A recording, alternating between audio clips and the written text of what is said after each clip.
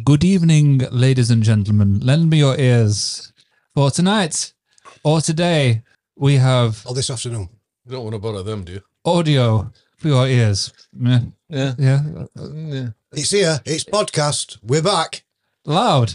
And clear. In stereo. Oh, yes. Well, good evening, ladies and gentlemen. And once again, in the Grumps Bar this evening, we have Wayne. Hi. Louis, and again, a special guest, we have John.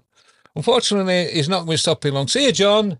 Oh, See you, John. Thanks for coming, mate. Bye. No, it's nice to have you here again, John. Second week on a run. You liked it that much, you insisted on coming back. Tonight, we're just going to ramble again, and it'll go where it'll go. Has anybody got any news? Well, that was exciting, wasn't it? It'll go where it will go. Yeah, well, it will go where it will go. I have some news. Oh. What is your news, sir? I think it's bad news. Oh. But there will be a lot of folk out there that think it's good news. Noel Gallagher has reached out Metaphorically? to his brother and said, give me a call Yes, he has, hasn't he? Oh, yeah. and we can put the band back together. Well, when you said reached out, he was asked a question and he said, give me a call. I personally think it's catastrophic. I think it's almost as bad as the first act that our new king did. He gets on throne and immediately gets take that back together. So, I mean, God of both. The artist formerly known as Prince, you mean? Yes. But there will be a lot of folk out there that think Oasis getting back together is wonderful. But isn't Yeah, it? get Isn't him. that period in time done? Hopefully. No. Isn't it done with? I mean, you could say that We are. We're open. No, we're open. I'm hoping it's done, yeah, of course. All of these bands, I think it's fair to say that they're a legendary band. All of these bands, at some point, they split up and they get back together. They were always destined to get back together. It was almost a... S Club 7's done it, haven't they? Well, yeah.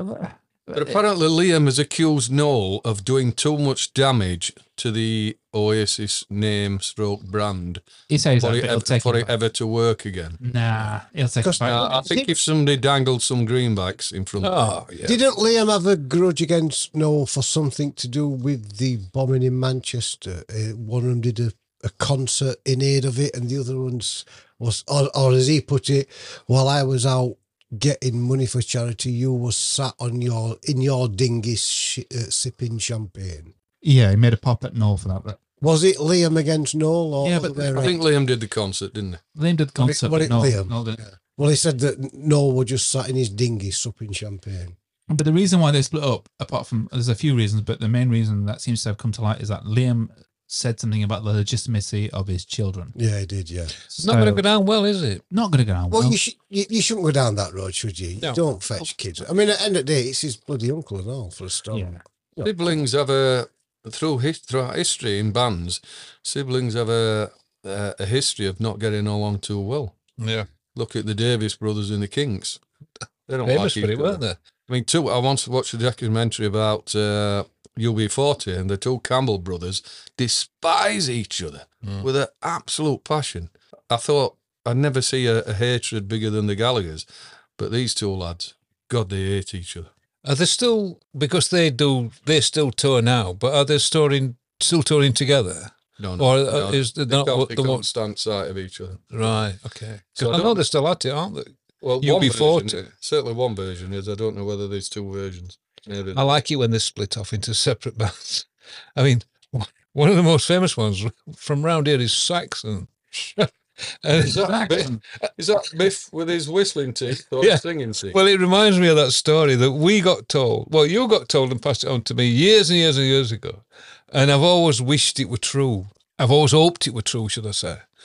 And I heard a story told by a journalist that was on tour with Saxon. They were going across Spain. And he was in the tour bus with the support band. And the support band was Dominique, a female singer of the early 80s. She was from Hull. I can't remember her first name now. From Hull. Yeah. What is she called? What do they call her? I'm very Hullish. Well, she weren't very... That weren't a real name.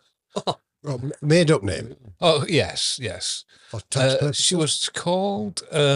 anyway, Dominique or something Dominique. Anyway, they were touring across Spain and they were finishing up. I think it was in Barcelona or something like that. And as this tour got underway, she was trying to. She refused to eat the local food. She was being very hullish and saying, "I'm not eating that muck. An egg. I'm not eating that muck. I'm going to eat English food." So she continued to do that. Consequently, she got very ill, culminating that the final gig. This journalist stood at edge of stage watching this final gig, and she's on stage doing the support act for Saxon. And he said, I could see that she weren't very well. She's white, she's sweating, and she looks to the audience. She looks to the audience. She looks to the side of the stage, and there's a table with a glass of water. And she runs and she looks at this glass, and she keeps singing and looks at the glass. Eventually, she makes a dive for this glass, and she drinks the water inside this glass, which is not a good idea in Spain anyway at that time. But unfortunately, Biff Byford's teeth was in it. Oh, Because Biff Byford was famous for having two sets of teeth. His talking teeth and his singing teeth. Singing teeth. Yeah. Lisa Dominique, that was her name. I've just remembered. It's just come back to me. Lisa Dominique. Yeah, so she drunk. Well, I don't know whether she actually swallowed them, but she drunk Biff Byford's singing teeth. I mean, regardless of whether she swallowed his teeth or not, she swallowed the fermented juice from his teeth. Yeah, and we were told this story that From his teeth. that Byford had got singing teeth. Brine. Well, I think it comes to light on the documentary that Harvey Goldsmith did, where their career were at a bit of they were bottoming out, and they'd asked Harvey Goldsmith to try and resurrect him. Right. So we all know what Harvey Goldsmith's like, big and brash, and right, I'll give it a go.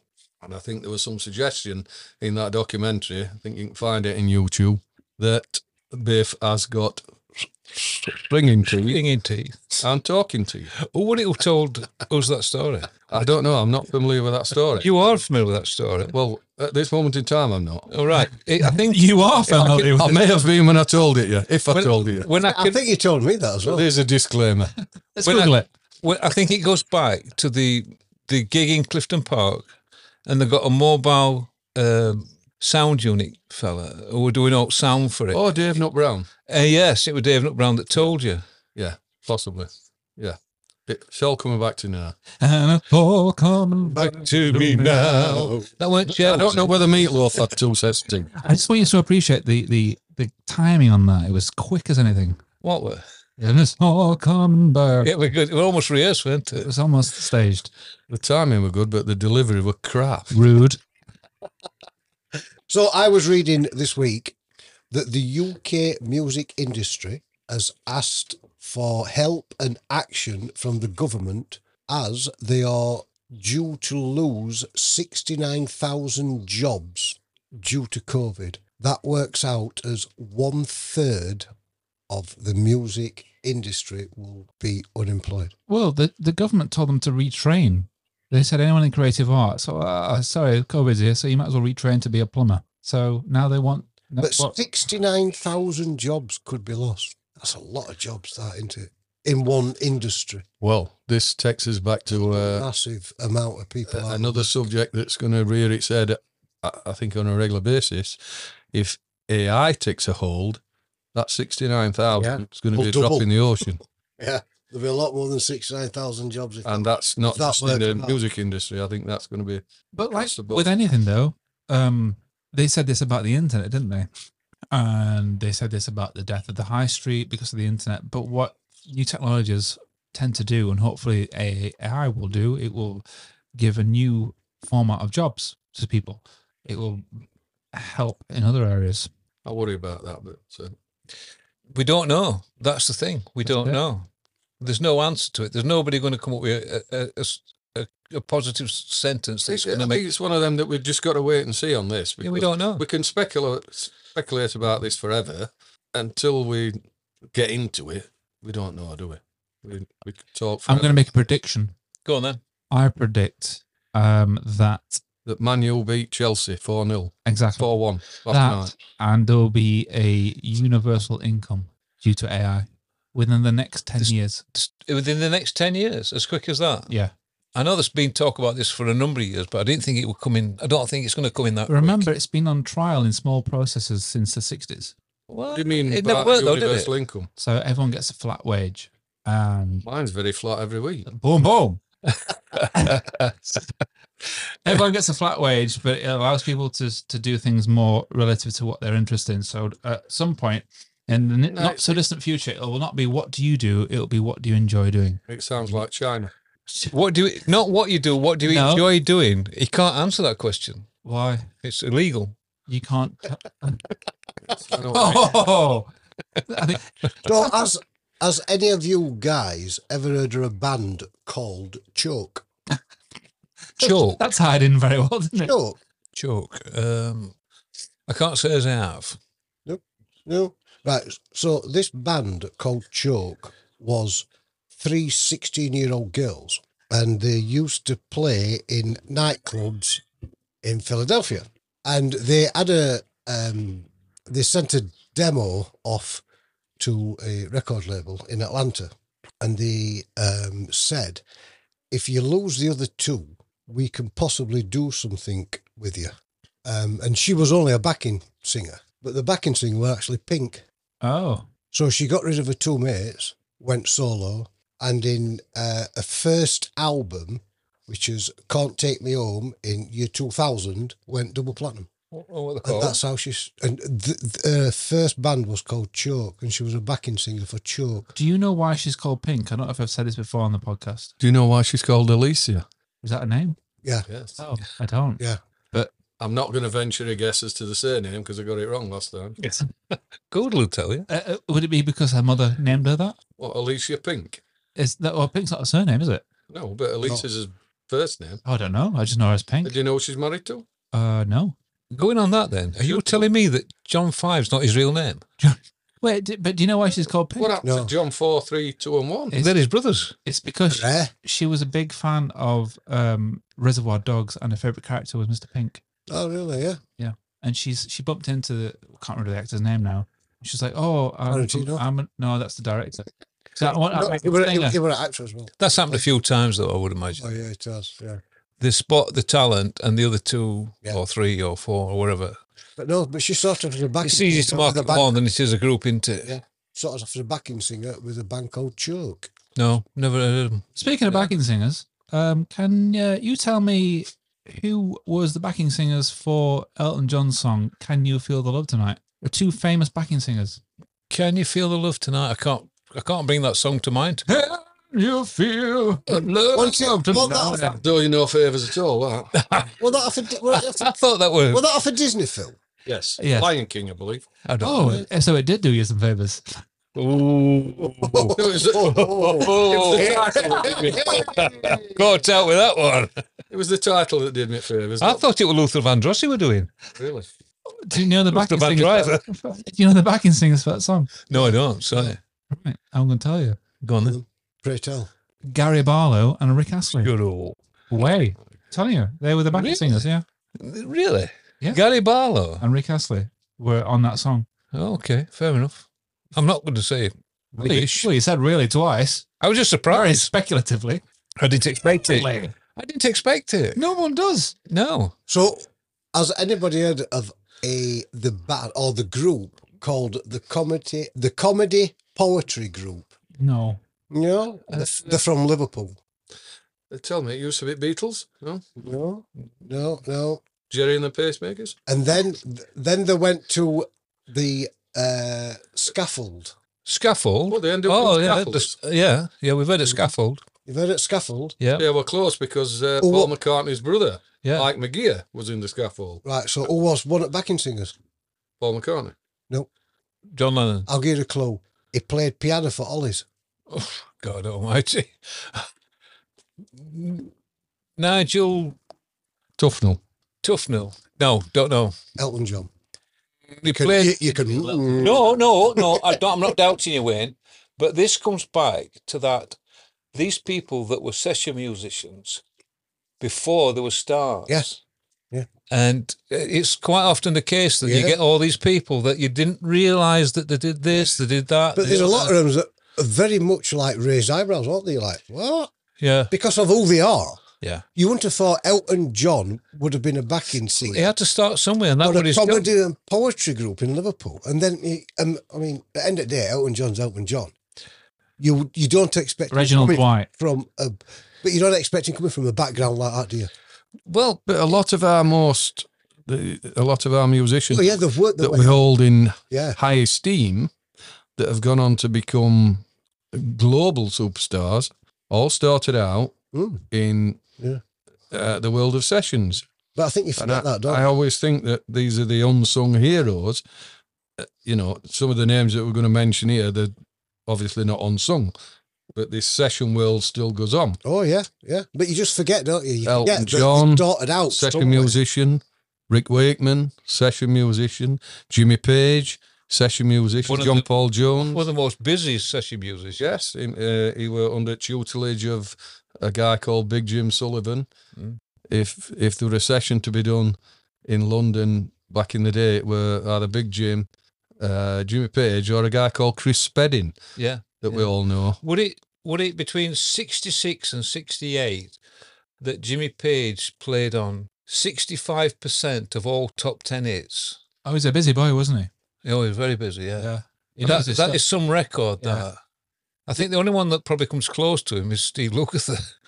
Well, Steve Lukather obviously is probably our most recognisable session guy, Yeah. but he's played on over 1,500 albums. Yeah. So, I mean, a lot of these will be number one albums. We know most of them.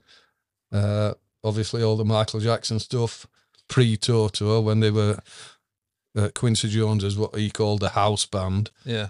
You'd got Steve Lukather, you got David Page. And he never gets Jeff enough credit for Porcaro. them albums, does he? Because everybody talks about Eddie doing that solo. They never talk about the rest of the album that were done by Steve Lukather. Well, all the album, the Thriller album, which went on to be, I'm not sure whether it still holds that record, but it went on to be the biggest selling album of all time. Yeah. Not sure whether it's still there. I think it probably does. But the house band was Lukather, Jeff Porcaro, Steve Porcaro, David Page, which are all Toto. Yeah. So, and they went on to form their own band. Who's the drummer called from Toto? Jeff Porcaro, He wrote the song Human Nature. Human Nature, yeah. And it was on a cassette, and he switched it through on one of these cassettes that were getting sent through back and forth to Quincy Jones. And he wrote this song, and he was like, I'm going to sneak it into what was getting shoved over to Quincy Jones for this Michael Jackson album. And do we know what the song Human Nature is about? Human Nature? It was about his little girl was complaining that she was getting picked on by this kid in school. He was like pushing her. And he was trying to explain to her that it's human nature because it's actually that he fancies her. And he wrote this song called Human Nature on a keyboard and then sent it over to Quincy Jones, and Michael Jackson liked it and it became a big hit. But it's about his little girl getting bullied because this kid fancies her. And that's human nature. Another one from Michael Jackson's backing singers was Sheryl Crow. Yeah, and she was also And Eric Clapton. Tina Turner. Oh, she used to be a bit more. She was a bit more than a backing singer. She was what's known as a squeeze. They dated. She was also Stevie Wonder, Bob Dylan, Tina Turner, There's a girl. and Dan Hanley. Wow. She backing tracked for. But if you go back, for those people. I've always said that and I'm particularly interested in this with these session players. If we go back to the 50s and 60s, there was a bunch of gangs, if you like. There was the Memphis Boys that did all the Memphis tracks that came out of Memphis. The Funk Brothers that did all the tracks that came out of Philadelphia. The Wrecking Crew, They're famous. which are legendary, that did everything that came out of LA. Mm. The Nashville A-Team, and one of the bands that were, I think these did all the Stack stuff, Booker T and the MGs. Mm. So we've all heard of them. But they were actually started life out as a bunch of backing. It's like Glenn Campbell. He won at Glenn Wrecking Crew, Campbell wasn't won at Wrecking Crew, yeah. he? Yeah. Carol Kay, who won at Wrecking Crew, Bass the player. lady that played bass, Yeah. it's reputed that she's played on 10,000 Yeah. tracks She's the most prolific bass player, isn't she? Wow. over a period of 65 years. Yeah. Wow. I mean, everybody thinks a rock and roll or a music career is 20, 30 years or whatever.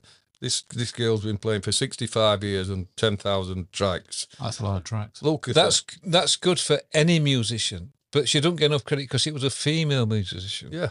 But she was a female in a male-dominated world. Yeah, and especially in Muscle Shoals gang, because they're just like their own crew, didn't they? Yeah. And then Glenn Campbell being one of them. But she's They were legendary. rotating sort of members of cast, weren't they? Well, yeah. But it was well, they're all so famous now. But not all of them, but a handful only spiraled off and went into solo careers and made it famous. But there was so much in demand. They did thousands and thousands of tracks that we never know about. And they don't. I mean, they'll get a appearance credit on the album or the single or whatever. They don't get any. You know, once they've been paid in full, They get a hourly rate. they get. You can either be paid either per track or as a block of hours. Right, like a union rate So thing, isn't it? they get paid by union. Yeah. They have to put like almost like a chitty in the end of month to be Yeah. paid by union, and this still exists now everywhere. I mean, the biggest place in the world now is Nashville's gone from being the country music capital of the world to the music capital of the world. Everybody records in Nashville now. Everybody goes and lives in Nashville now. It's a great place. You know, you and I have been there, Yeah, so I mean, we know. But It's tremendous. Is that true? It's Just because you're too now busy, the don't make music now the capital. music capital of the world. But is that not just for the Not genre? not just for country artists. It's transcended that. Yeah, It's everything, gone- everywhere you go is just music. Everybody wants Every to go corner record is in just Nashville. Music. Yeah. Kraftwerk? Music. Maybe they've got a Country German love. equivalent. 20 years. Country love. But apparently, some of these, depending on Hey, artists, was a model and she looked real good. but depending on artists, apparently some of these backing musicians, they can earn up to like $200 to $400 an hour. Wow. That is the elite. You're either, Yeah, you're either paid as a which is per a pretty, track, pretty good crack, that, isn't it? or I'm led to believe that you get paid. So let's say we'll book you for 4 hours. You could be in the studio for 30 minutes. You're still going to get paid for 4 hours. Mm. Yeah. Because that's what they book you for. And these session musicians are good enough to get in and get out. That's what In- that's in why they're 30 good. And that's what session players are. Because not everybody, there are still people that record in studios. Not everybody records on a laptop at home on Cubase or whatever. There's still people who go in studios and it's time is money. Mhm. And they want these players. And recording to get it studio right. time is very expensive. They these want to days. get it right. Not, not waiting 30 minutes for them to find a sound on the pedal board Yeah. and do Yeah. X, Y, and Z. This takes us back to a conversation we had on a previous podcast. And we mentioned some backing singers, one that sang on The Dark Side of the Moon, and we never credited them with it. We never gave them a name check. We couldn't remember, could we? We couldn't remember because couldn't why? remember. Why couldn't we? Because we're We couldn't stupid. remember. we The couldn't girl that remember did track. the singing on Well, we mentioned that the Great Gig in the Great Gig in Sky the by Sky, Pink that's Floyd it, off of The Dark Side of the Moon. Amazing. It was actually done by Claire Claire Torrey. Torrey. And the Gimme Shelter one, she's called Mary Clayton. Mary Clayton, and she makes that song really. The vocals on that is just phenomenal. Without them vocals on them two tracks, you're right. You're right. What you're saying, Louis. Without them two vocals on them two tracks, Yeah. they are average tracks. Yeah. They don't. They have all right, merit in their own right, but they just transcend into another level. But like I said before, and I'm sure this is going to come up numerous times, the thing with the Rolling Stones one is that I've watched many live gigs and all alternative versions. I've got other singers singing that part, and they sing it perfectly well. It's fantastic, but they don't get that break in the voice. They don't get that stress in the voice where it's actually at fault. Yeah. And it's the fault which makes the vocal. It's that imperfection, that like struggle, which lends itself to the song so perfectly. And that's the bit where your hairs go up in your arm. Yeah. Mm. And you can't prearrange that. No. You can't organise that. She didn't That plan is it, it just natural. happened, yeah. And that's the best bit. Yeah. So what if I give you names, people like Jack Bruce, Mick Fleetwood, Pete Green, Clapton, all backing, or you would class as backing musicians for Blues Breakers? There were Nail. were they not members? Were the old session musicians at the time? Yeah, apparently they were all down as I'm not backing musicians. Yeah, but the backing musicians as such, but I'm not sure my point I'm trying to drive at here is a lot of these people that You all know the I'm going names. to name here started out as just a strictly session musician or a studio musician, whatever you want to call them. They're just somebody that comes in, plays a part, And goes. and then they go to the next studio and do X, Y, and Z. and they're picking up a fee wherever they're going. But then they meet somebody, and all of a sudden they go, "Hey, fancy forming a band." Yeah. Jimmy Page and John Paul Jones, case in point, two pivotal members of Led Zeppelin.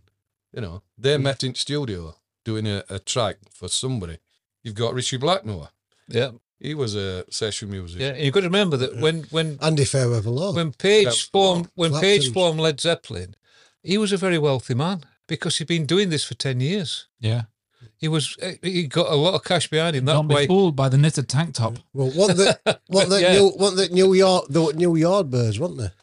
Well, that's what it Yeah. became afterwards. But he'd been sessioning for years, and he'd been doing 3 gigs a day. They'd played for Tom Jones. And he'd been seeing 3 Two of his gigs a most day. noticeable ones are, and we're still hearing them on radio today, is Tom Jones is Not Unusual, and the guy from our patch, Dave Berry, The Crying Game. Yeah, He does the wah-wah part. yeah. And I think it's one of the best wah-wah parts I've ever heard.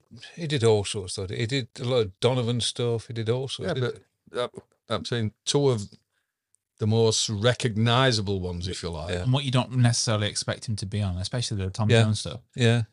I've got one for you though, right? This isn't session guys. This is producers. Does the name Carl Martin Sandberg mean anything to anyone? Martin Sambo, Carl Martin Sandberg. You can say it quicker if it makes it sound like you know him. was he a Russian revolutionary? Or can I say this? Max Martin, or is professionally known as. No? No. He is a Swedish record producer and songwriter, and he is responsible for such like big 1990s pop songs. Britney Spears, Don't Make Me Baby One More Time. He did a lot of Backstreet Boys stuff. He did a lot of Celine Dion things. He did NSYNC things. He did loads and loads of stuff. He did Katy Perry things, Maroon 5. He's written and co-written over 25 Billboard Hot 100 #1 songs, most of which he has appeared as a producer or co-producer. But Martin is a songwriter with the 3rd most #1 singles on the chart, behind Paul McCartney, 32, John Lennon, 26. In addition, he is tied with George Martin. So he is 3rd That's place on with record, George then. Martin, the Swedish producer who's written songs. He also co-wrote Shake It Off by Taylor Swift, and Taylor Swift that says that she wrote it. What about It's a bit- Diane Warren? She's been good. She's been good. What about Desmond Child? What about Donny Osmond? He wrote All Your Mates album. You know that? Good author. Alice Cooper, or AC as you like to call him. Poison album. Yeah. He wrote all that. Did he? Did Bon Jovi. All of it. Really? Bon Jovi. Yeah. Yeah, he's been a very busy boy, but he's got really rich out of it. Oh, I would imagine it's Hold on, worth hold a on. few bob. Let's just I would rewind imagine a it's bit. worth a few bob now. Oh, yes. Let's just rewind a bit here. Like, that's some achievement. This unknown guy that nobody has heard of is in 3rd place with No, it's quite a good. I'm sorry, Louis. It is quite With a good George fight Martin. because he must have been very well. He is very prolific. He's still at it. It's So, how many songs did George Martin write? well, I don't know, but George Martin is tied 3rd place with him, and on the only 2 people ahead of him, On what? the only Production. #1 Billboard hits, and the only Production. is a producer slash co-writer, a songwriter, and the only people ahead of him are Paul McCartney and John Lennon, and then George Martin obviously is a famous. you'd like to be in Beatles 3rd place, producer. wouldn't you? That's some he's good better for company that, to be in, but nobody knows who he is. You know, if you're bringing up the rear, He's the man to call, then, is he? He's bringing up the rear of McCartney and Lemon You're going to be very careful. You come up with some great double entendres tonight. purposely. No, I don't think so. Anyway, some people were asked, why are session musicians needed? Why don't a band go in the studio? You got a band to go in the studio. It's a good question, And, actually. You know, we wrote an album. We're going to go in the studio. We're going to record it. Why are session musicians required? Because sometimes the band don't know actually what they're doing. Sometimes the band can't play what they've wrote. They don't know music a lot of the time, do they? And again, it goes back to the time is money thing. When you've got, you know, when studio time's racking up and it's X amount of pounds per hour, and the drummer can't get the vibe, or the bass player can't get the vibe, or the guitarist can't play the solo right, you get a session player in to do it. Yeah. And he can do it in one take. There you go. The likes of, That's we're going back to the likes of Lukather again. Well, that's just saved, Yeah. A I lot don't of know, money. 20 or 30 grand. That's why they fetched them in. Yeah. So there's a rumour going around that there's a They woman. knew they called- could come in, they could But get the there vibe are straight a away. lot of bands that go out and do a world tour, and they're there on stage, 4 of them or 5 of them. And the last album, some members of that band haven't played a note Yeah. on that album because it's all been done by session musicians. There's a female artist called Ashanti who had like a few minor hits in the noughties. And there's a lot of speculation and talk about that. And actually, she said it on the internet that she did the vocals for some of Jennifer Lopez's hits because Jennifer Lopez just couldn't sing it. Yeah. So she sang in the style of Jennifer Lopez, and that's what was actually published. So she's singing as Jennifer Lopez, but the thing is, she doesn't get credited for it. But Bit of a these session one. guitarists specifically, you know, producers said, just give me something in the style of, and they can whip it up. I tell you what would surprise me, who was an actual session player for Stones. And I unfortunately, I can't go too deep into what he did or what he did it on, but he's one of my favourite players.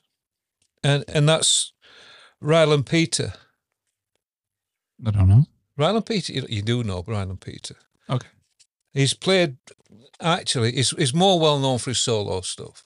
But going back to John's point earlier, he's developed his style during his solo career, and in front of that, and in that, he became quite sought after. And that's Ryland Peter Cuda, Ah, Rycooder, yeah. commonly known as Ry Yes, Cuda. yes, I've got it- glass eye. got it down here. Oh, glass eye, yeah. I never knew that. It just blew my mind. One-eyed Cuda. Yeah, he did a lot of stuff at Stones. He did a lot of stuff for Taj Mahal, John Lee Hooker, Gordon Lightfoot, of all people. Eric Clapton, he played a lot for Eric Clapton. The Rolling Doobie Brothers, Van Morrison, Neil Young. The list goes literally on and on and on and on. Very much in-demand player because he was got a particular gift with the old slide business. But he is a multi-instrumentalist. He doesn't only do the slide. And I don't know how you want to take this because this is always really a bit contentious, but the Rolling Stones did a poll, and in the top 100 guitar players of all time, where do you think Ry Cooder came? I'm going to go to John first. I'm going to guess he came way below where he should have come, but I can't put a figure on it. Go on, put a figure on it. I'm going to ask other two for a figure. 35. And Wayne, Top 4. top 4. That's ambitious. It is. But I'm just going on what you've just been saying about him already Okay, been working with him. Top 4. So what are you saying? 1, 2, 3, 4? Yeah, top 4. No, 1, 2, 3, or 4. Third. Well, I don't know. It's difficult because I know that Mick Jagger appeared on a song with Ry Cooder called Memo from Turner, which is really quite good. Mick Jagger writes some good lyrics with it. And what we're saying out of 10? No, out of what, top 100 Oh, Ry Cooder. today. Number 2. Number 2. No. He's ranked number 2. For them, Guitarist. as In a all guitarist. guitarists. No, well, hold on. Oh, it's getting ridiculous. 6. Okay, I want to say he was ranked in a poll by Rolling Stones magazine. Oh, the Rolling Stone magazine. Oh, magazine. I thought it meant Rolling come on. Oh, No. Publication, right? No, you said Rolling Stone. The Rolling Stones He magazine. didn't say magazine. Right, okay, this changes the game completely. Oh, so we're all sat here folding his arm down, looking at me, I- shaking his head. I had it with my headphones. Oh, Well, I don't think in the edit we'll hear that. Headphones, Joe. oh. From which? So I can say I'm Wait on that. going to have to tell you Yes, that he was ranked I'll spare number third. 8, 8. the 8th best guitarist of all time. No, I think it's very contentious that it is They because change it each year. much as Ry Cooder's good. all them lists are very, very. I was wondering why I said 2. It's nice to think that it was be thought of that way, but unfortunately, I don't If it think was he is. slide guitarist, you could understand it. If we just strictly. If it was guitarist, You got your Sonny. Derek Troop. The thing is, they bring these charts out each year, whether it be singers or musicians or whatever, and it changes every time. It does. It's all part of whatever the flavour of the month is. It's who's compiling it as well. Yeah, it's a lot of cobblers. Oh, okay. Well, I wish I'd never said anything now. Can I just... my favourite guitarist at the moment... Really? I don't know whether I've spoke to you. Rycoda? No. I don't know whether I've spoke to you about it, Jeff. He's a session player. Okay. He's gone out and done some live work with Joe Walsh, Tom Petty, John Fogerty. Is that him that plays for... Hollywood Vampires. No. Yeah. And he also was a former member who formed one of your favourite bands, Jeff. Okay. Or a band that you very much like. Steps. You've got me now. Trigger Hippie. Oh, yeah. There's a guy called Tom Bulkovac. Yeah, great. Yeah. He's a Nashville session musician. He's probably regarded as Nashville's go-to guy at minute because he can do everything. And I'm just going to do a shameless plug here. Go on YouTube and watch his channel. It's called Homeschooling. We're up to about 260 episodes, all filmed just on an iPhone. Watch and listen. This guy's incredible. And he's got a good drummer. Yes, Steve Gorman. He's great. Yeah. But Tom Bulkovac formed that band. He's a man, isn't with it? Joan Osborne and Steve Gorman. But isn't he the most sought after session musician In Nashville at the moment, he's a go-to. Yeah. And he's an incredible player, and he's the reason why he's my favourite guitarist at the minute. He's not just a one-trick pony. He can do any style you want. He's been doing a lot of stuff with Dave Stewart from Eurythmics. Yeah. He's been out there, been living in Nashville for Oh, right. know, 10 He's still married to Marcella Detroit. I never knew he married her. Yeah, I'm married to Marcella Detroit from No. Shakespeare's Sister. Yeah, I didn't know that. Yeah. But he's been doing a lot of stuff with him. He plays with everybody. Go and seek Have him you out. listened to Tricky Hippie? Yeah. Yeah, they're good, aren't they? Purely through him, though. Oh, yeah.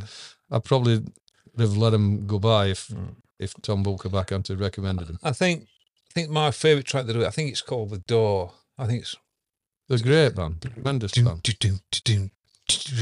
That lovely shuffle thing he does on drums, I love that. Yeah. But I have said before, I like a tight snare.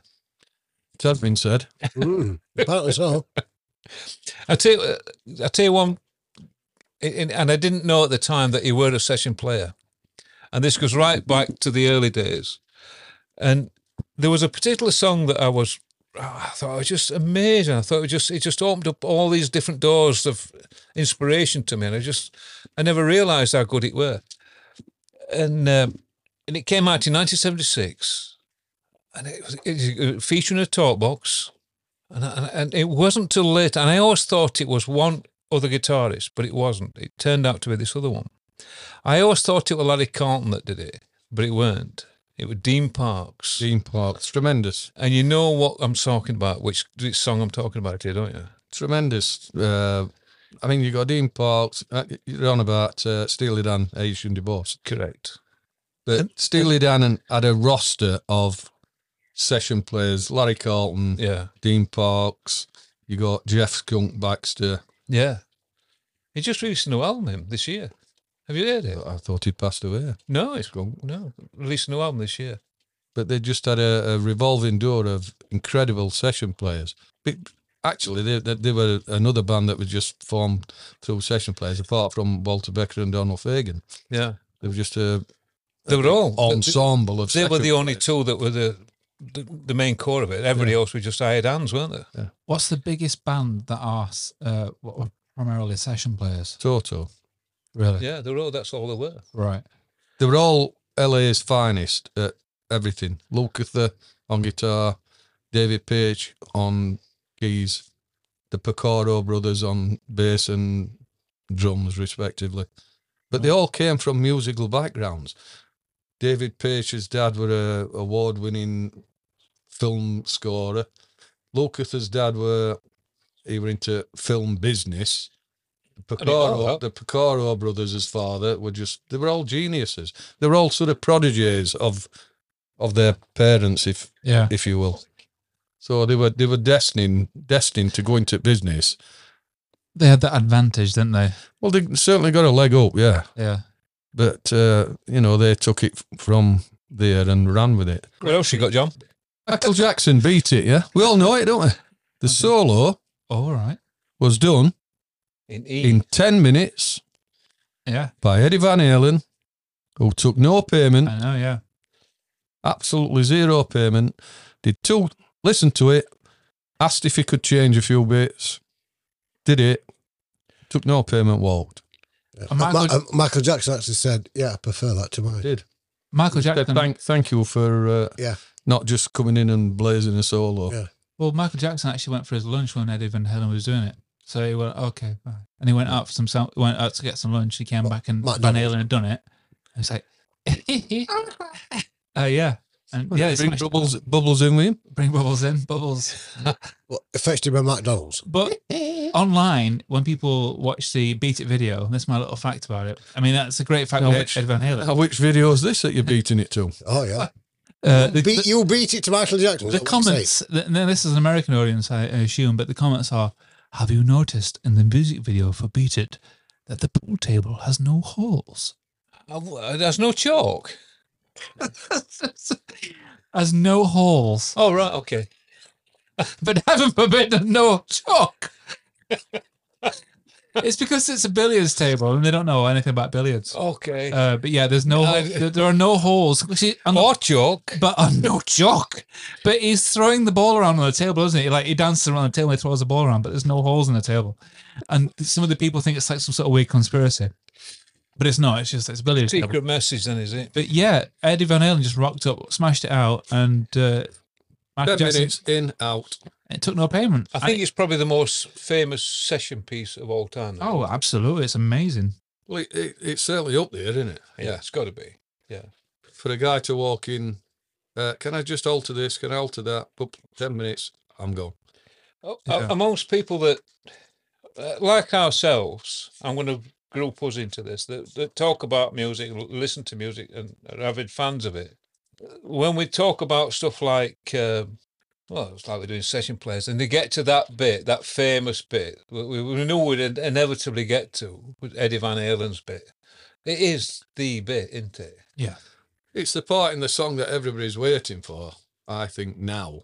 But that purely because it's in our consciousness that we know we're waiting for that song. Go on, Eddie, go on.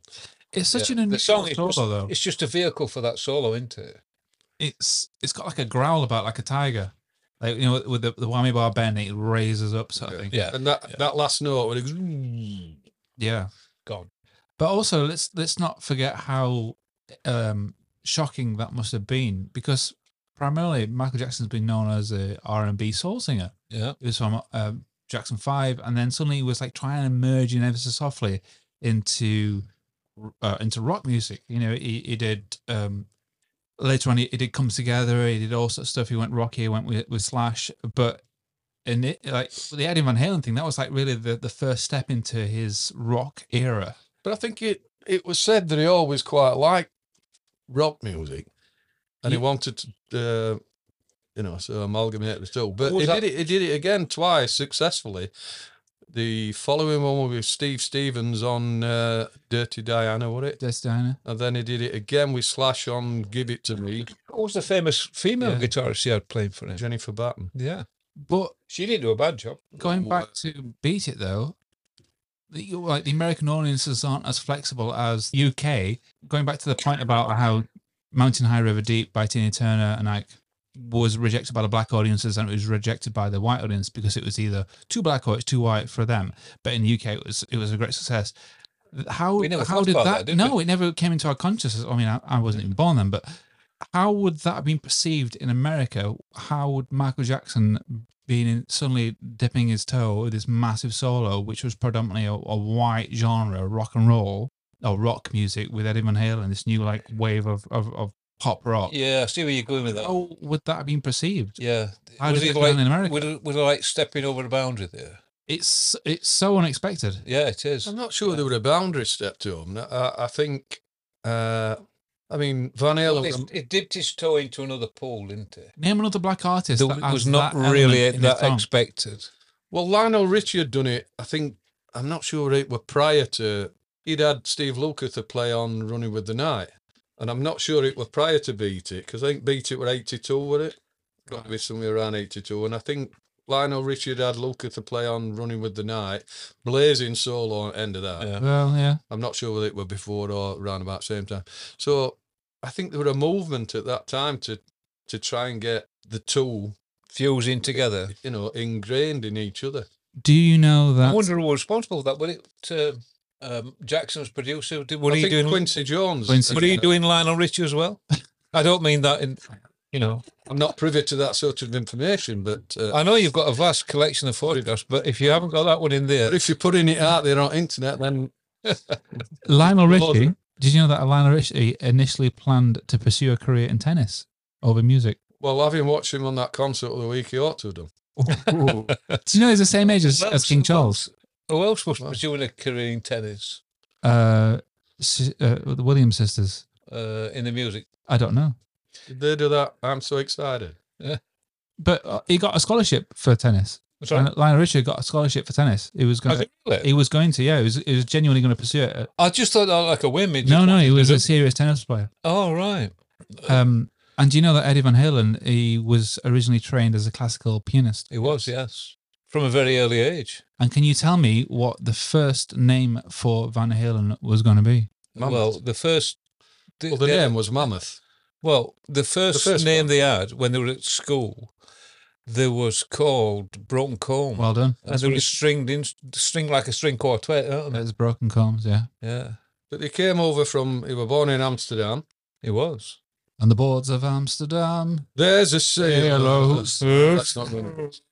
And moved to USA in 1962. And they paid him and his brother, Alex?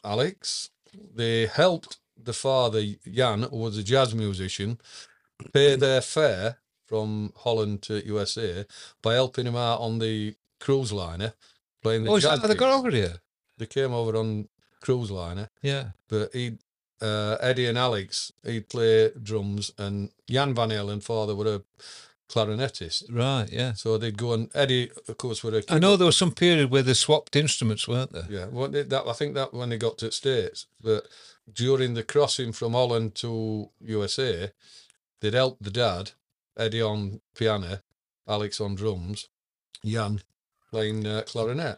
So they helped pay their... Trouble is with that don't work very well on the... John just mimed the clarinet. But it looked like he was tickling the tits of a hamster. Do we know? Almighty big hamster that. But did they become Van Halen only when Dave Lee Roth joined? Yes, They did, didn't they? yes, they were Mammoth, Yeah.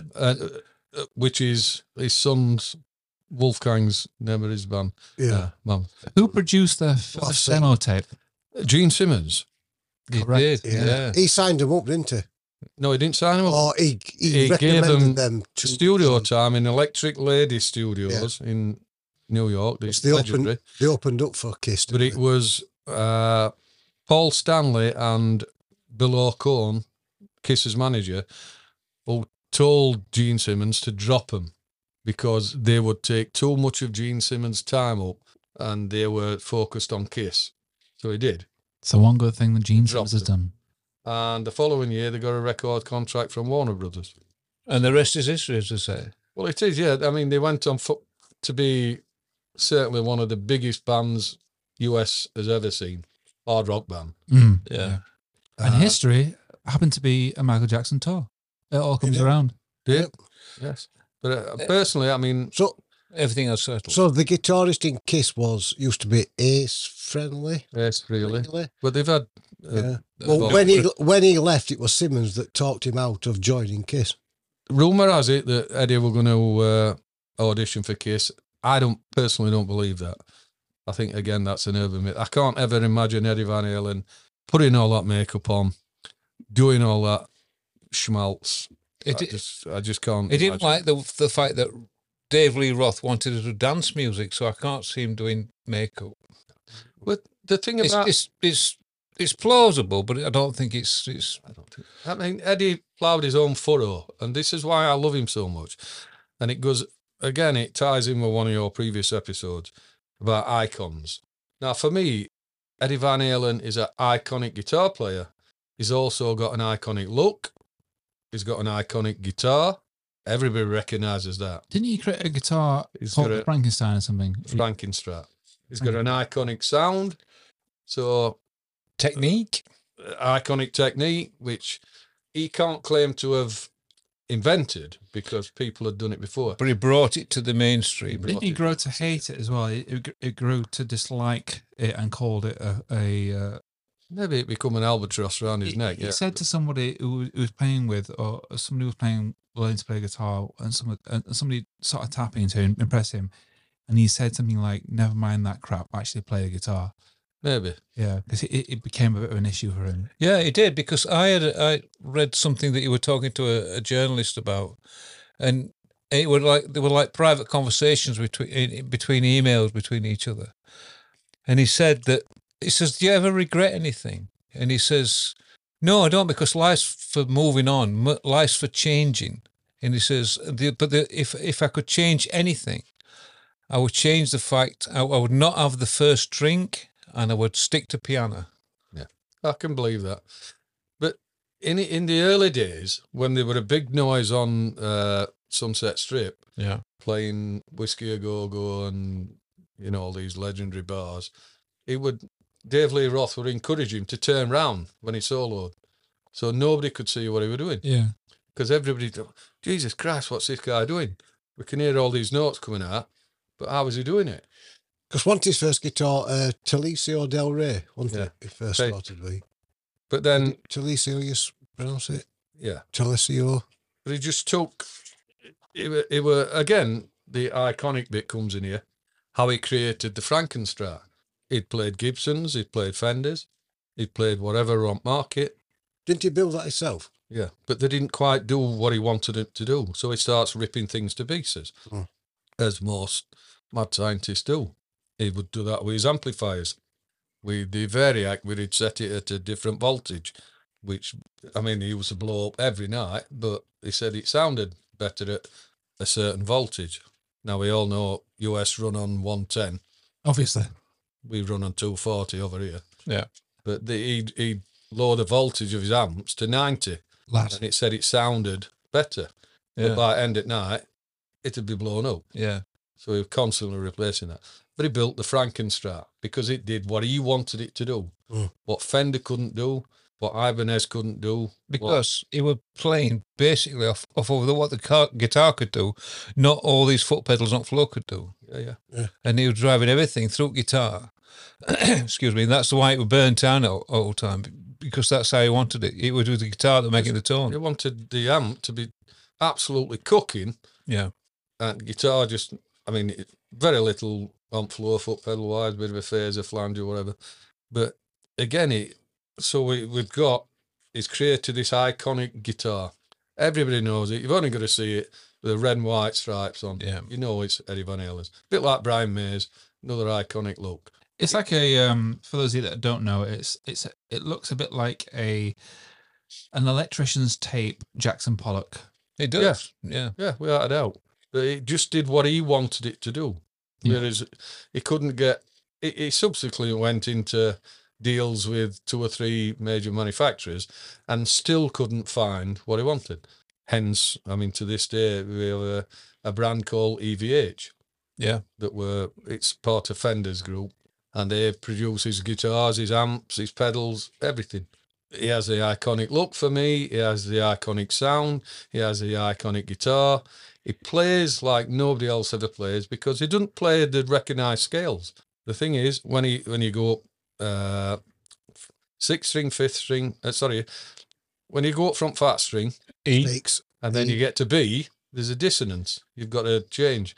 Eddie Van Halen didn't. He just swept all the way, same pattern, all the way through them. And purists are going, you can't do that because that's not in that key. But then when you look at it, well, that note is in that chord, and that note is in that chord, and that note is in that chord. Lots of So borrowing he that's going on. created his own scale. Iconic again. Was that lifting from iconic status to genius status? Or was that a happy accident? Well, I'm going to say it might have been a bit of all three. I personally think he's a genius. I think you can legitimately call him that because But I don't he know. changed the game. Hendrix changed the game. Van Yeah. Halen, The crux of the Eddie biscuit, changed the game. the crux of the biscuit for me, I think Eddie Van Halen is as important, or maybe more important, to rock guitar playing today than Hendrix were. And that's a bold Because- statement. It's a bold It's a bold statement. statement. But the amount of people he has influenced and the amount of people that have followed in his path, I think is as important, if not more important, than Hendrix. Now, I'm going to ask you something now because, like I In said, rock guitar. as I've said previously, one of your talents is playing guitar. Bullshit. So when you say that is a genius or is an icon at playing guitar, what makes that genius? What makes that icon? What makes them different to everybody else? Now, I have a theory about this because nobody's born a natural guitar player. Nobody's born to play guitar. Nobody's born to ride a Nobody's born motorbike. Nobody's born to do anything. I think- They've got natural abilities that make them compatible with that field. And my theory is that people are born with a natural adaptation to being able to eye and coordination, rhythm, technique, not technique, because that develops.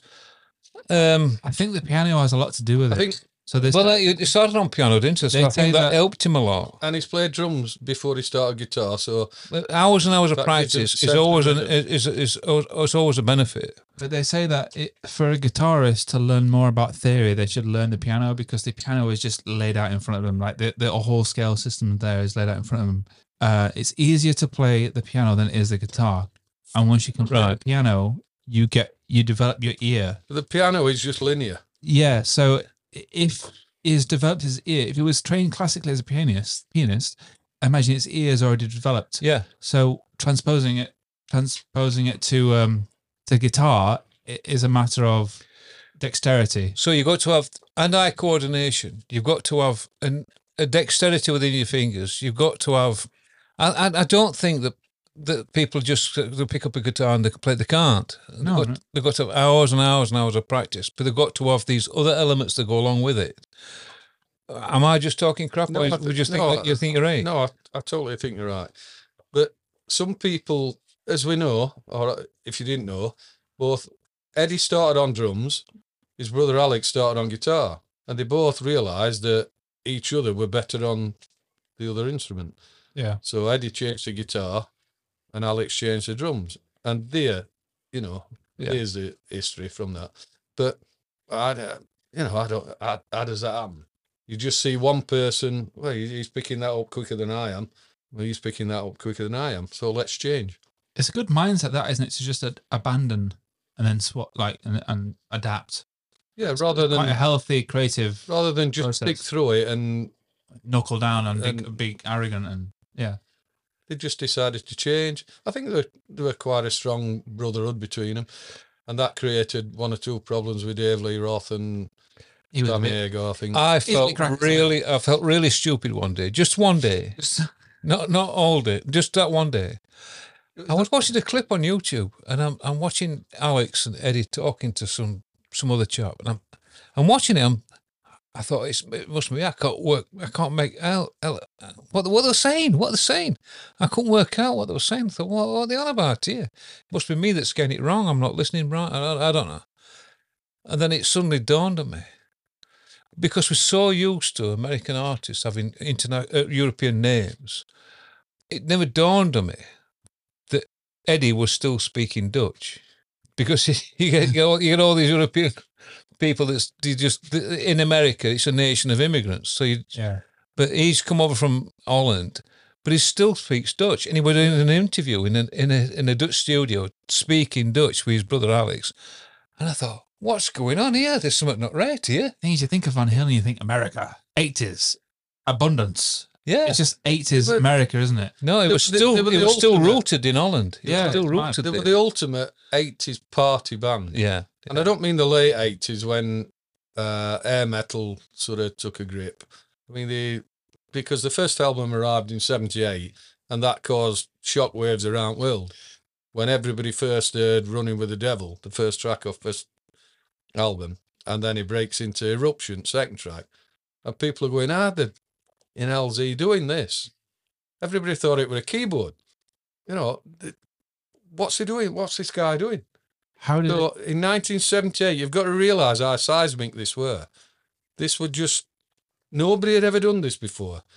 And they went out as a 4-piece band, so brash, so rock and roll, so 100% let's party, that they just, I mean, I didn't go to concert, but they supported Sabbath, Sheffield City Hall. Yeah, they did. In 78. Yeah. And Black Sabbath didn't want to go on stage after them. Oh, you can imagine why. And Black Sabbath were riding high then in 78. They'd been top at tree for 7 or 8 years. Is it that moment they brought out the bat? And they just thought, Ozzy went, hell, give me something to chew on. Here's a question though, right? And this they were supporter, and this has cost something like 90p. Well, I saw them in, relative to the time. they were at Don Valley Stadium. They supported Bon Jovi. And Little Angels were on, Stevie Van Zandt and Circle of Soul, Thunder were on. And again, Van Halen totally blew Bon. I never a big Bon Jovi fan at the time, but they absolutely destroyed him. They said they were special guests, not support. Because for me, Van Halen were equally as headlining as Bon Jovi at that time. But they just called them special guests. And they went on stage and absolutely destroyed him. I didn't want to watch Bon Jovi after that. Did you stay and watch Bon Jovi? Yes. There we go. When you're talking about Eddie Van Halen being up there with Jimi Hendrix, the problem that surrounds Van Halen is they're of a time capsule. So the tapping is almost frowned upon now. I'm not on about Van Halen as a band. I'm on about Eddie as a person. How many people he influenced. Oh, right. Imagine Yeah. Hendrix, how many people he influenced. Yeah. I think personally, and I think history will back me up on this, Edward Van Halen. History? What do you think? Shite. I think Edward Van Halen influenced as many, if not more people, to play electric guitar than Hendrix did. It's a big Big statement, It's a bold statement. It's a big statement. You've got Hendrix, then Eddie comes along. Where's the next one? Chumbawamba. And what we'd like to know is what you think. Where's the next Do you agree with John? Do you disagree with John? Do you agree with Louis that Chumbawamba came along and And ruined Van Halen. The thing is with Chumbawamba, right? What a lot of people don't understand is knocked John Prescott they over? get knocked down, but they get up again. They do. A bit like we will wobbles, but we can't fall down. Always get up again. And on that note, Good night.